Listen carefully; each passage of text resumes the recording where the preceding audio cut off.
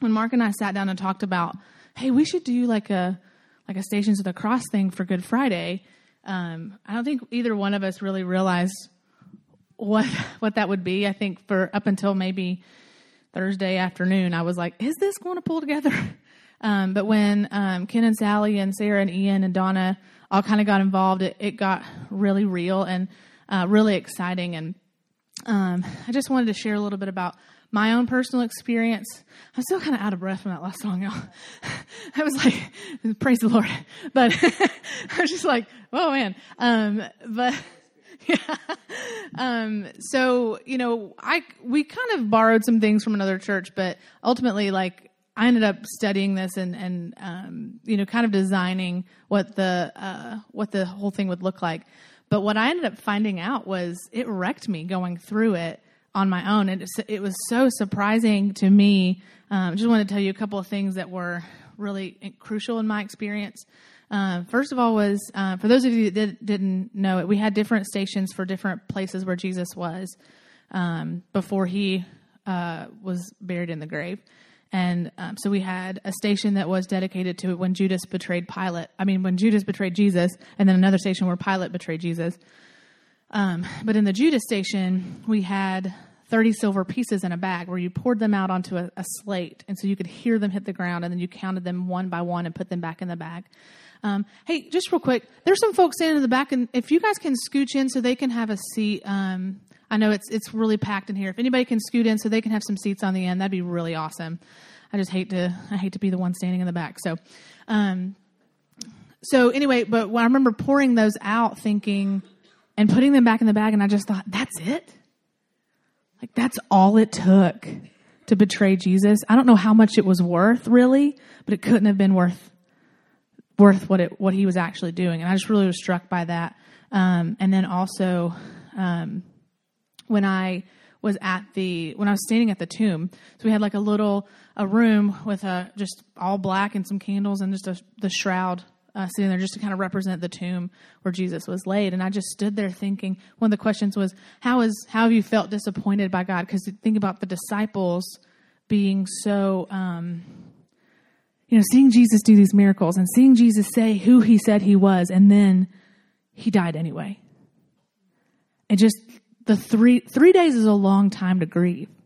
So just standing at the tomb thinking, man, God, I am disappointed in some things in my life. I'm disappointed with the rejections in my life. And it's like, I thought since you promised me these things that you were going to bring them about. And so I was just having that moment with the Lord and feeling like, man, that's how the disciples felt too. And just that little twinge of the Holy Spirit on the back of my neck saying, there's a couple stations coming.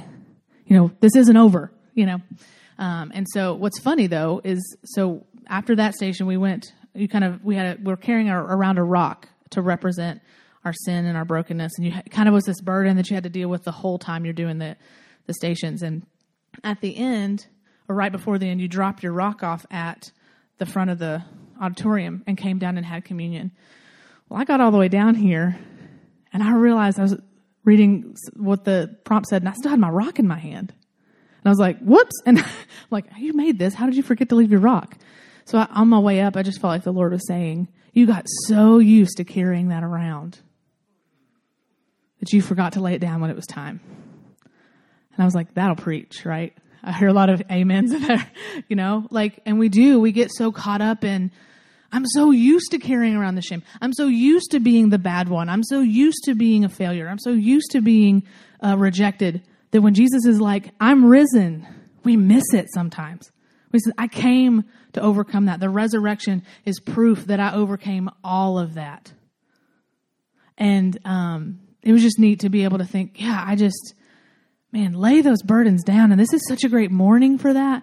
I'm getting caught up. I'm going to get too far what I need to say. But I did want to point out just a couple of other things, just sitting and observing. So Mark and I and several others were kind of here as facilitators for anybody that needed anything, or if we ran out of something. And but that last block, that 4 to 7 block, I was here kind of just able to sit. Everything was super self-directed, so I didn't have to do a whole lot. But I was just able to watch people come through, people I had never seen before, some that I had.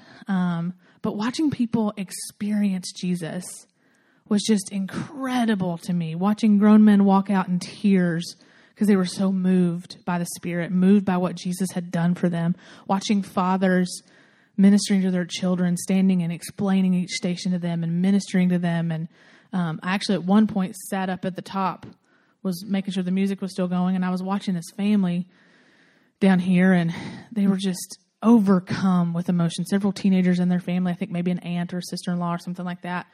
And they were just hugging on each other and weeping and praying for one another. And they were in here for a long time. And it was so moving to me, because after I got done, I was so overcome with this. After that shame and that burden felt lifted, it was like, I want to reach out to other people. I wanted to hug everybody once I was done. I get emotional. I want to hug people. As many of you probably know about me. Or if you get emotional, I want to hug you. So, I just felt very huggy that day, but it was just neat to think about the unity that came from being able to do that together. I don't know if you guys felt like that at all when you were experiencing it, but I felt so united. I'm actually seeing nods for those of you that can't see, have the advantage of where I'm at, but I felt so close to the body of Christ. And it's like, I didn't even have to say like, hey, make sure you come to our Easter service or anything like that. It was just like, peace be with you, brother. Peace be with you, sister. You're a part of the family of God, and we're here together. We unite under the banner of Christ, and we don't have to be worried about denomination or opinions about different things. Like, we can unite under that banner because we are one. And we talked about that on Monday, Thursday. Jesus prayed that we would be one as he and the Father were one. And when we unite, we are walking in direct will with God. When we are walking in unity. And it was just that was just such a neat byproduct for me. I hesitated even talking about this, being the one to talk about this, because I don't want it to seem like, because a lot of people thanked me, and I felt weird about that. I mean, I was happy to serve our church, but I felt like for me, it was being a conduit to what Jesus has for you. And I know that was our heart when we even talked about it. Like, we want to make a space, a sacred place for people to come and just be present with Jesus. And the reality is, and this is the last thing I'll say, the reality is we can have that every day. I mean, you could set up a station, I guess, a bunch of stations in your house and do something experiential for your kids. And I think that's a great idea. But when we take the time to give Jesus space in that contemplative place, and just listen. I can't remember. There's I think she's a nun actually that talks about these 4 waters of prayer, and the last one is just rain. The idea that the Holy Spirit would just rain down, and you don't need to say anything. You can just be present with God, and that's available to us. And there's a lot of people that are like, will you pray for me because your prayers get through? And I'm always like, no, not any more than there's nothing like special about what I say when I pray, but we have access. There's no Holy Spirit Junior. We all have access to the Holy Spirit. And I think what was so crucial for me was watching people experience that together. And I just wanted to encourage you that on this Easter, maybe this is the first time you've been in church in a long time and you're a little like geeked out by everything and the tambourine freaked you out. And I apologize for that. I couldn't help it though. So sorry, not sorry.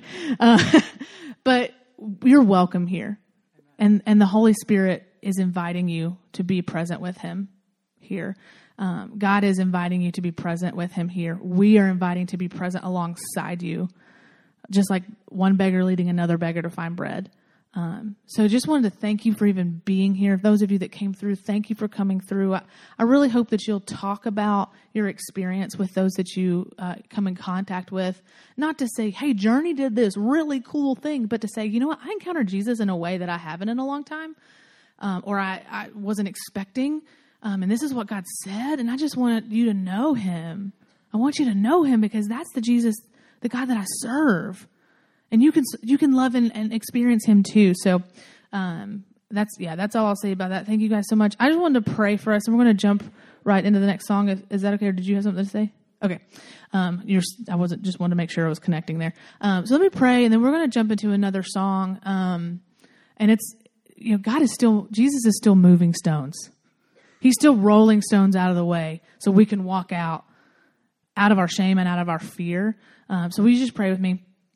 God, thank you so much for these people, for your church, for your body of believers that goes beyond these walls. Lord, I just pray for us to unite with you in your spirit today, God. Holy Spirit, would you be present beyond words, beyond music, beyond just so many things that are in our way. Lord, let us leave those stones at the door because you're here and you're present and you're with us, and you came as a human being, as Emmanuel, as God with us, and inhabited a human body so that you could say, I'm here with you. I understand. I'm compassionate towards you. I'm not here to just wag my finger in your face. I'm not here to condemn you. I'm here to save you.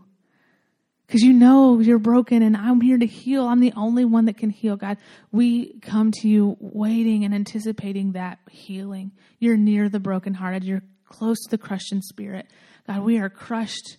Some of us beyond measure. Some of us are at the door. The fact that we're even in this room right now is a testimony to your work, because we are ready. Some of us are just ready to just give you the finger and move on. And Lord, I pray that you would, with your tender way, that with your lowly and humble in heart way, that we would experience that your burden is easy and it's light. God, would you move some stones today? And help us to proclaim that you're risen, and that's why we're here. It's not to, this isn't about a Facebook post or being able to have the right words to say, God, but to be able to say, like, we have experienced Jesus rolling death out of our lives and rolling life in. God, you came that we would have life and have it to the full. And I pray that would start today and that would encompass us today as we sing. We love you, Jesus, and we pray these things in your name. Amen.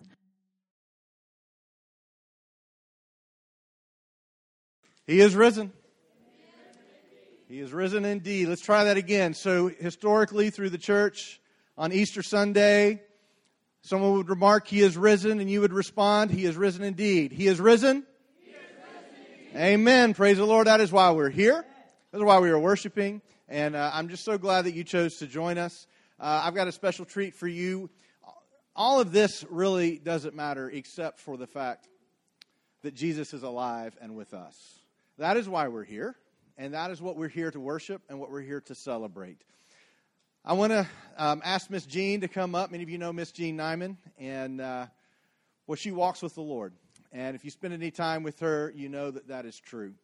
And so I've asked Miss Jean if on this Easter day she would share just a little bit of her testimony, because my hope and prayer for us is that we would experience Jesus in his fullness, and that is what we come to do together. So Miss Jean, we love you, and thank you for sharing with us. Thank you. God bless you all. Good morning. 41 years ago, I became a Christian. The last 41 years were very different from the first 30 of my life. I was not raised in a Christian home. I ran away from home when I was almost 16. I had an alcoholic father. I had a mother that was emotionally unstable and had several nervous breakdowns as I was growing up as a child. And I lived a life the first 30 years of being in trouble with drugs and alcohol, being in trouble with the law. I was also a thief. I was a liar. And I had 5 failed marriages by that time. So at the age of 30, I had a styling shop in Cleveland on Key Street, and I had a missionary and their family that came to my shop every 4 or 5 weeks saying got their hair cut. And every time they came, they would put their arms around me and hug me. They would tell me how much they loved me. They would tell me that they were praying for me. So one Sunday, I decided, it wouldn't hurt me to go to church. And I wasn't going for any other reason but that. But I thought, well, it might hurt their feelings and I might lose their business if I don't go. Of course, little did I know that God had many other plans besides that. But that was the reason that I went. And when I walked up on the steps. It was North Cleveland Church of God behind Lee University. When I got to the bottom of the steps before I ever entered the building, the tears just started pouring down my face. And I cried all the way through the whole service. But when I walked in, I was just amazed because there was love radiating from all of these people. When I walked in the door, there were couples standing there that took time to put their arms around me and held me and told me they loved me and that they would be praying for me. And it was something that I had never experienced before. I had never been around that kind of love in my life. We didn't have that kind of love in our home, so I had really never experienced it. So shortly after that, I became a Christian, gave my life to the Lord, and my life was very different after that. I've learned a lot in the last 41 years. In fact, I'm still learning because we never know enough or know all that we need to know. Several things I have learned through the years. One of the things I learned that really changed my life forever was the fact that I could choose joy for myself. It was a choice that I made every day. I still do that. Every morning when I get up, I choose joy for myself because we can live a life that is pitiful or we can live a life that is powerful, and that is up to us. God is not going to do everything. He wants us to do our part, and I try to spend time in the Word. Sometimes I fail miserably like everyone else, but I do try. And I've learned many things through the years. One of the other important things that I learned and I try to live by is to, if you want to be great in God's eyes, which I do, I want to please Him more than anything, is to be a servant to everyone. That is so important, to be a servant to others and to love people the way that Jesus loves you, unconditionally, faults and all. That's that's what, real true love is really all about. I try to live my life by a scripture that is in the Living Bible in Luke 9:48. It says, your love for others and your care for others is the measure of your greatness. So I try to live by that. And I've got to look at my notes. Well, God took my life after all these years, after 30 years of living a life that was full of pain and disappointment and hurt. And He turned it all around, and He gave me a life that is full of joy, full of peace, and full of love. And no matter what I do or how much I do, I could never do enough to thank Him for all that He's done for me. I love you all. God bless you.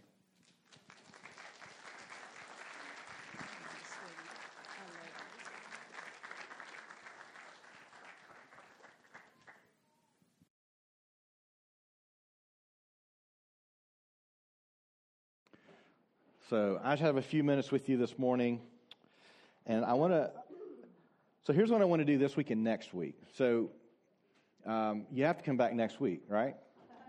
Because this is a two-parter. Over the last few weeks, we've been talking about some of the crucial symbols of our faith. Those things in which God said, I want you to remember, and I'm going to give you something so that you will remember. We've also seen a consistent working of God throughout all of the Old Testament and the New. It's a fairly common, or not common, but it's becoming common, but a fairly new understanding that when you go to Scripture, the Old Testament doesn't matter. Only the New does. That's kind of a new understanding for today. And I think some of that is just because we get a little confused, or we don't really want to study, or just the Old Testament's a lot longer than the New. It's just easier to stick to the New. Some will even define that down and say, well, really, you should just talk about the words of Jesus. But I want you to know that when you do that, either exclude the Old Testament or exclude everything but the words of Jesus, you miss the bigger picture of what God is doing for you and his love for you. The picture of the Old Testament is not a picture of an angry God that's trying to tell you how to live your life. It's the picture of a God who looks down at his broken creation and says, I'm coming for you. And I want you to see what you were made for. I want you to see what you were created for. So as we look back through some of the symbols, as we begin with the Garden of Eden, we see this perfect paradise. You were created to be like God, with God, walking with God, talking with God, seeing God. The supernatural was not separate from the natural. It was all one thing. And as sin entered into that, we experienced a brokenness that we, even today, cannot completely fathom how broken we've become. Now, some of us have glimpses, right? I've noticed over this week, this is the first time we've done a Maundy Thursday or a Good Friday service. This is the first time we've done that together. And I couldn't help but notice just the emotion that would come pouring out. Some of that's because we don't have a lot of safe places for that, right? Especially men. We don't have a lot of safe places to let people see what's really going on inside of us. We have this sense that we've got to be strong and we've got to know what we're doing and we've got to let nothing affect us, nothing touch us. And that's just not how we were created to live. I couldn't help but notice just this emotion pouring out through these events. And it was just amazing to witness. And it demonstrates that within us, we do have some sense of brokenness. We understand a piece, maybe not at all, but we understand a piece of this brokenness that entered in the Garden of Eden. We looked at the rainbow. The story of the rainbow is not the story of look at this pretty rainbow that God created in the sky, but instead it was God's war bow. He could have gone to war with us. And with the flood, he did, but Noah found favor in his sight. And then he said, I will not do this again. I am going to redeem you. I'm not going to wipe you out completely. And he took his bow and he set it up in the sky. And it wasn't just a pretty bow, but it was his war bow that was set in the sky. He would no longer aim it at us. From that moment forward, all of what God has been doing has been to lead you to a point of recognizing that he loves you overwhelmingly. And he's coming to rescue you. This is what Easter is. It is a story of rescue. And he began to teach us through many in the Old Testament, but taught them directly as they experienced it. We begin to see with God's covenant with Abraham, if you will follow me, if you will trust me, if you will have faith in me, then I will make you into a great nation. And that great nation ended up in Egypt. And in Egypt, everything changed. Because it was in Egypt as God came to them and appeared to Moses in a burning bush. And he said, go, I'm going to rescue my people. Not that they were the only people God wanted to rescue, but he wanted to show what it looked like when someone followed God and he chose them. And so they walked with him. And a few months after they had been released from Egypt, he completely changed their world. After 400 years of slavery, they had to experience again what it was like to live as free people. And he gave them the 10 Commandments, not because God is arbitrarily wanting to tell you what to do, but because if we're going to return to the place for which God created us, we had to change the way we thought about life. He gave them instructions for the tabernacle, which so interestingly coincided with the Garden of Eden. God's presence was going to be with them as they walked. And everywhere they went, they would pick it up and they would take it with them. God literally residing in the Ark of the Covenant residing in the Holy of Holies. Eventually, when they would enter into the Promised Land, then they would build a temple, and this is where God's house was. This is why when you walk into a church and people say, this is God's house. Well, it's not now, but it was then. Because literally, that's where God was, but there was only one house. We didn't all have houses that God was in. There was only one, and it was the temple. But that was their experience because God was saying, I'm coming for you. I want to be with you. So the reality is, if you're living your life feeling that you're walking through alone or that God's some distant, you don't know what he is. If you don't experience God's presence, if you don't experience God's voice in some way, and I don't mean that all of a sudden you hear this voice and you think it's maybe your Alexa over in the corner, but you're like, what is that? Kind of like Samuel. you'll remember, before Samuel was called, he was asleep and he kept hearing his name, Samuel. What? He went to Eli the priest and he said, what do you want? He says, not me, it's God. God's calling you. God's saying something. Go and listen. If you're not experiencing that in some way, I want to tell you, God wants you to. Now, some of you come from different backgrounds, different experiences, different churches, and to hear from God is some kind of a level of accomplishment or achievement. Listen, the only accomplishment or achievement required to hear from God is that Jesus had to die on the cross and walk out of the tomb. You don't have to be trained. You don't have to reach some kind of level of maturity within some, church standard. If you know that Jesus is real, that Jesus walked out of that tomb, that Jesus wants to be a part of your life, and that you receive the Holy Spirit as a follower of Him, I want you to know God will speak to you. And I can tell you, at the end of the day, of all the things we do as a church, nothing compares to just a quiet moment with God. Nothing. This is what He was demonstrating with the tabernacle. This is what He was demonstrating with the temple. And then He really changed the world, and He broke in a way that no one truly understood when He was born and God became flesh. Fully man and fully God. And He walked and He taught. He built relationships. People loved Him. More people hated Him. Until we come to this time of year where we recognize that now that God has come in the flesh to be with us, something is going to happen. It was brutal. Horrible. In all honesty, you and I, we really can't fathom how bad it was because we don't witness that kind of thing. But people around the world do. Today around the world, I don't know how much you follow world events. Today around the world, many churches have been bombed.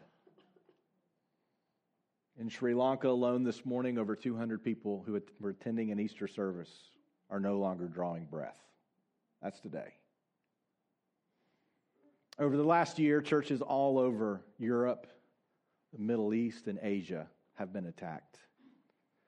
People coming to worship knowing that they may not leave again. And I want to tell you why they go. It is not because of awesome music. It is not because of awesome teaching. It is not because of awesome coffee. It is because they are going to experience Jesus. And if someone takes our life early, we give it. Because what does this mean to us when we know Christ? This is what God has been teaching us, has been showing us. I want to read two passages. I'm going to go through this a little quickly. Next week when you come back, because you're going to come back next week, right? We're going to talk about what now, because there is a what now. It doesn't end with Easter. There's a what's next. And there's an incredible symbol that we have to understand if we're going to move forward. Today, as we follow through our symbols, the symbols that we grasp, and you probably have the most understanding of all that we've looked at so far, is the cross and the empty tomb. The marks of the Christian faith. There is no Christianity without an empty tomb. The cross doesn't matter without the empty tomb. Many people have been crucified on a cross. Only one walked out of the grave. Matthew chapter 27, this is what we read, and I want you to hear the response of what is happening here. I want you to also remember the tabernacle, which has become the temple. God, which is in the Ark of the Covenant. His presence is in the Holy of Holies, covered by a veil that kept everyone out but the high priest. Now from the 6th hour there was darkness over all the land until the 9th hour. And about the 9th hour, Jesus cried out with a loud voice, saying, Eli, Eli, lema sabachthani. That is, my God, why have you forsaken me? And some of the bystanders heard it, saying, this man is calling Elijah. And one of them at once ran and took a sponge, filled it with sour wine, and put it on a reed and gave it to him to drink. But the other said, wait, let's see whether Elijah will come to save him. And Jesus cried out again with a loud voice and yielded up his spirit. This is the moment in which Jesus died, but you need to see what happens next. And those who were watching it, who were mocking him, their response. And behold, the curtain of the temple was torn in two from top to bottom. And the earth shook and the rocks were split. The tombs also were opened. And many bodies of the saints who had fallen asleep were raised. And coming out of the tombs after his resurrection, they went into the holy city and appeared to many.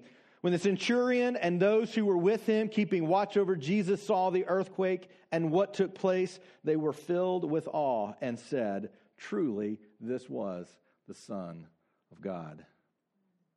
The imagery of what happened that day is not simply the stone was gone and there was this open tomb with the shroud laying there, but there was a violent supernatural response in the natural world.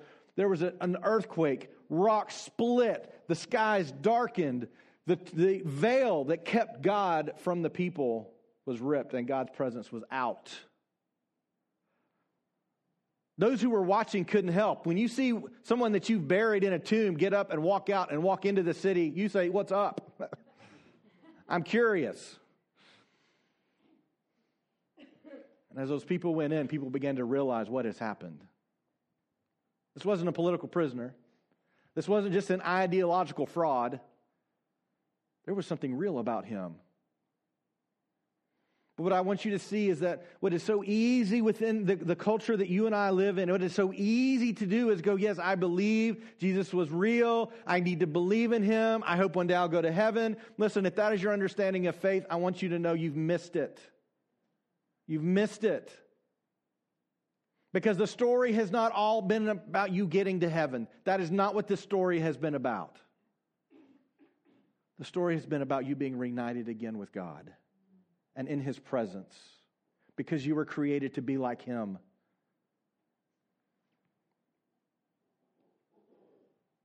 As the veil rips, this changes everything. The imagery is hard to miss.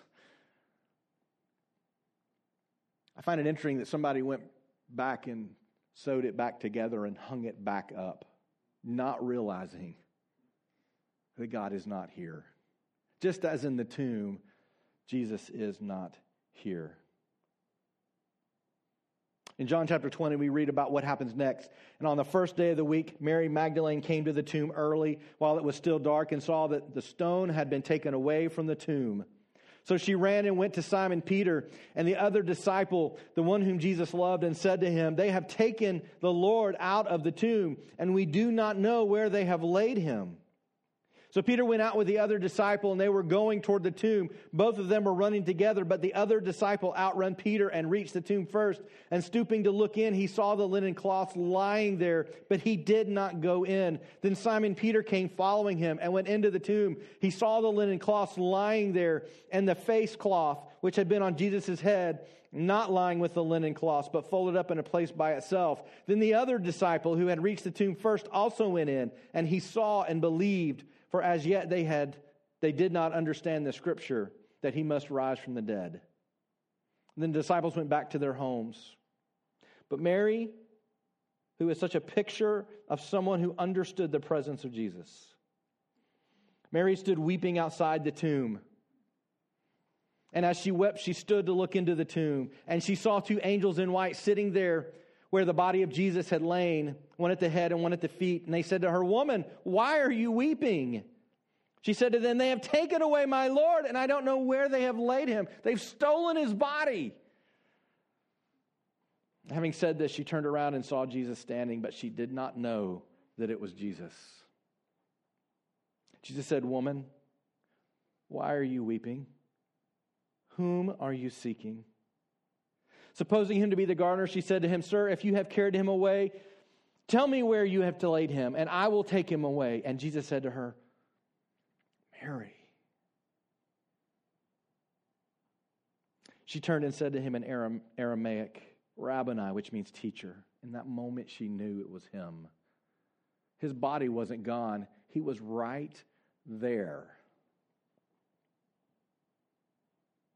Jesus said to her, "Do not cling to me. I've not yet ascended to the Father, but go to my brothers and say to them, I am ascending to my Father and your Father, to my God and your God." And Mary Magdalene went and announced to the disciples, don't miss this,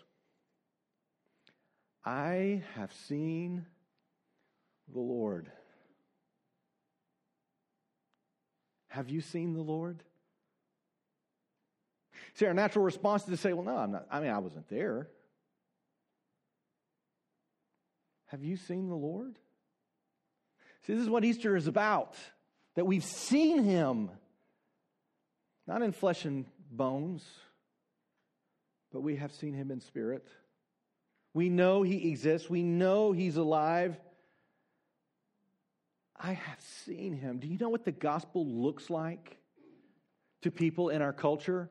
It does not look like that we rake them over the coals. It looks like we come to them and we say, I have seen him, and he wants to see you.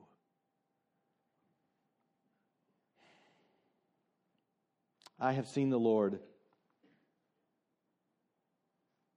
and that he had said these things to her. On the evening of that day, the first day of the week, the doors being locked where the disciples were for fear of the Jews, Jesus came and stood among them and said to them, Peace be with you.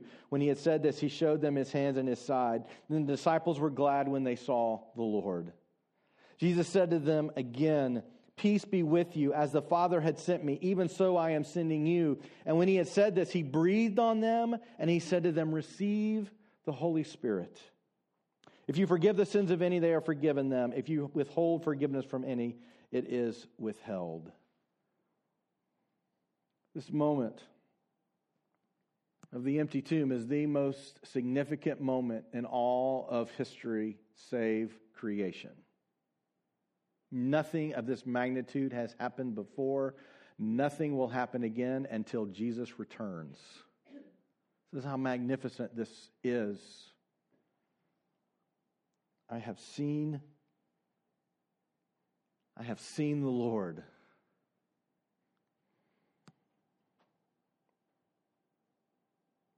When we look back at the story of Moses delivering them, and this is where God begins to change our understanding of his presence. God appears to Moses. Do you remember how? In a burning bush. A bush that was burning but was not consumed. And then he would guide them through the desert. And if you remember, he would guide them by night with do you remember what? A pillar of fire. This was God's presence guiding them. Scripture literally says God, as a pillar of fire, would go before them so that they could travel by day or by night.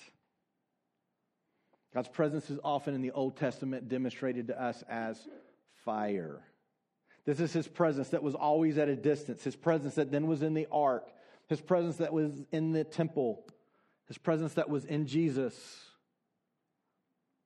Now he's out of the tomb, and we know that what happens next is that Jesus meets with his disciples just for a short time, and then he ascends to heaven. Again, the disciples are confused, and they're not exactly sure what's going on or what they're supposed to do. And so they huddle in this upper room. Acts chapter 2, it says, when the day of Pentecost arrived, they were there together in one place, and suddenly there came from heaven a sound like a mighty rushing wind, and it filled the entire house where they were sitting, and divided tongues as of fire. Divided tongues as of fire. It appeared to them and rested on each one of them.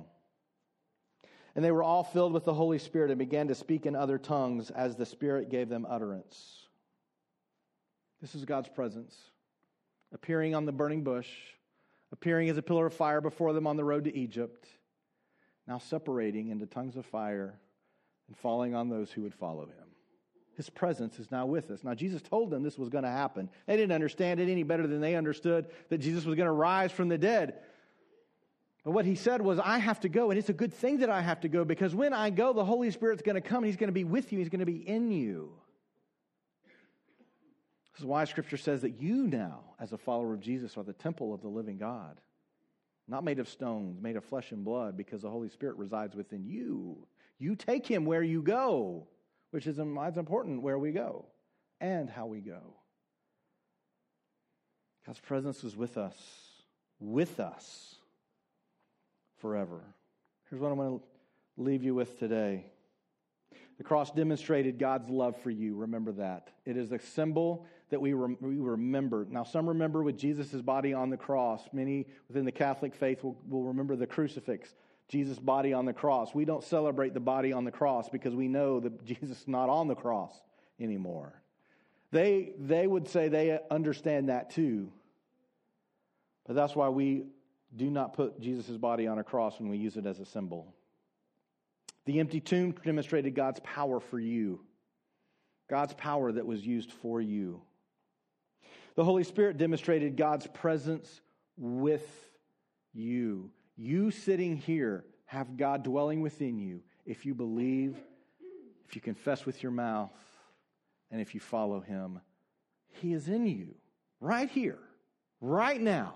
Tomorrow, when you go to work, you go taking the Holy Spirit with you. And the gospel is God's message for how to experience Him forever. That is what the gospel is. Heaven is a wonderful thing. I look forward to it myself. But it is not the thing. The thing is being in the presence of God. In the Hebrew, the word presence usually means face. So to be in the presence of God means to be in the face of God. To be with Him, in front of Him, right there together.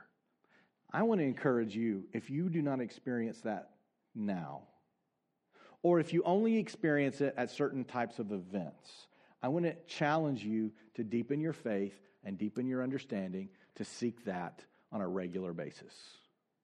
The Holy Spirit resides in you for the purpose of drawing you into the presence of God.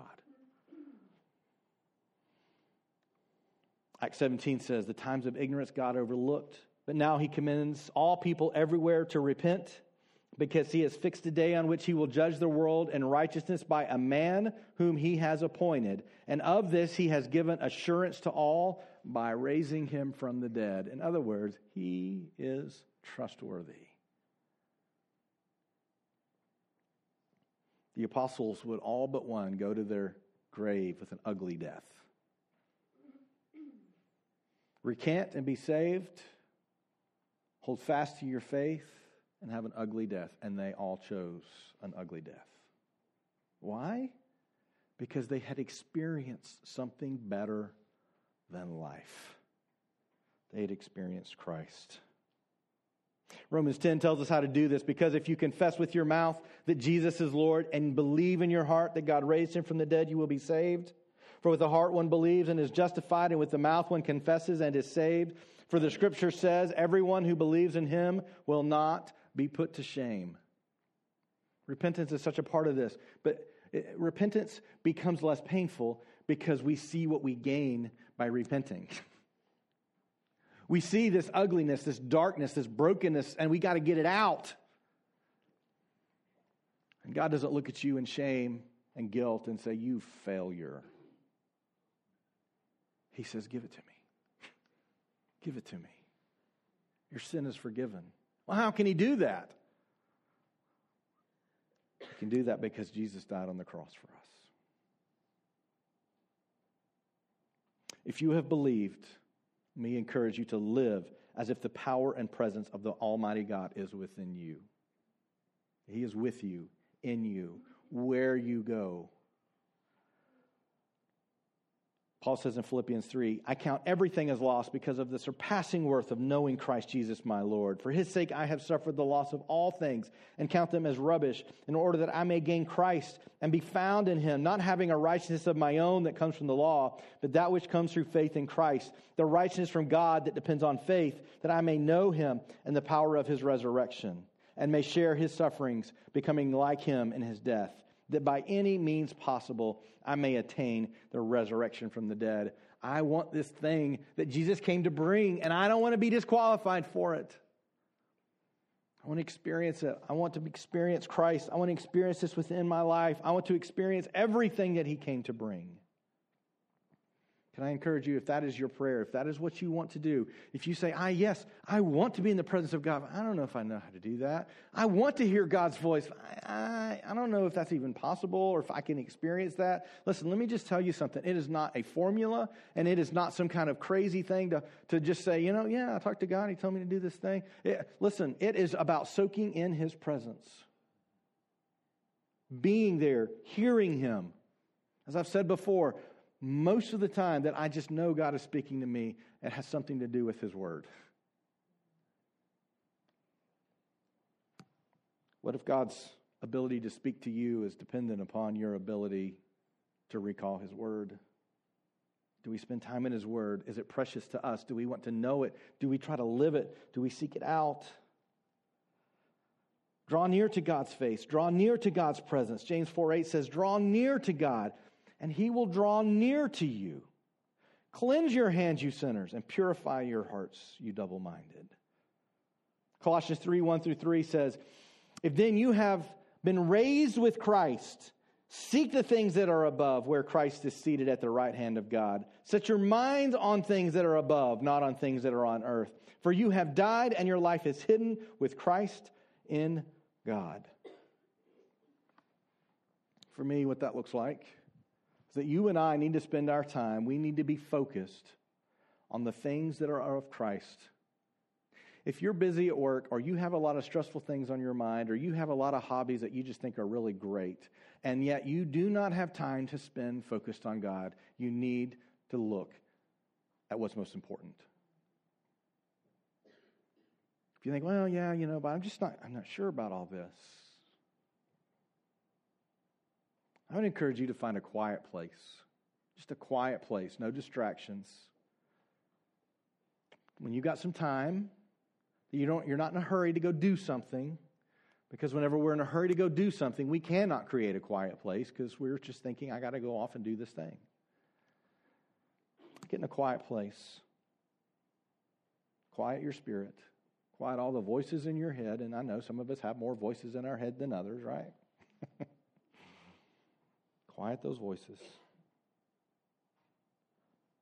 The things you're expected to do, let those go away. The things that problems you've got to solve, they'll be there later. Find a quiet place. And just ask God to speak to you. I don't know what He'll say. And I've never had Him speak where I heard it with my ears. See if you don't experience His presence. Because I'm telling you, once you do, that becomes the most important moment in your entire life. And you're able to say, this is real. This is real. If you're going to do that, I will tell you, you cannot experience God's presence until you humble yourself before a living God. When I demand Him show Himself to me, He's not bound by my demands. When I try to force Him into something, He's not going to be forced. When I pray and I have a question and I'm hoping He'll answer, He's operating on His timetable, not mine. And He'll speak when He wants to. But when I humble myself before Him and say, your will and not mine, your glory and not mine, your future and not mine, then the world will change before your eyes. It's an amazing thing when you experience the presence of Jesus. So this Easter, here's what I would encourage you to do. Remember, humble yourself. Have faith. Worship.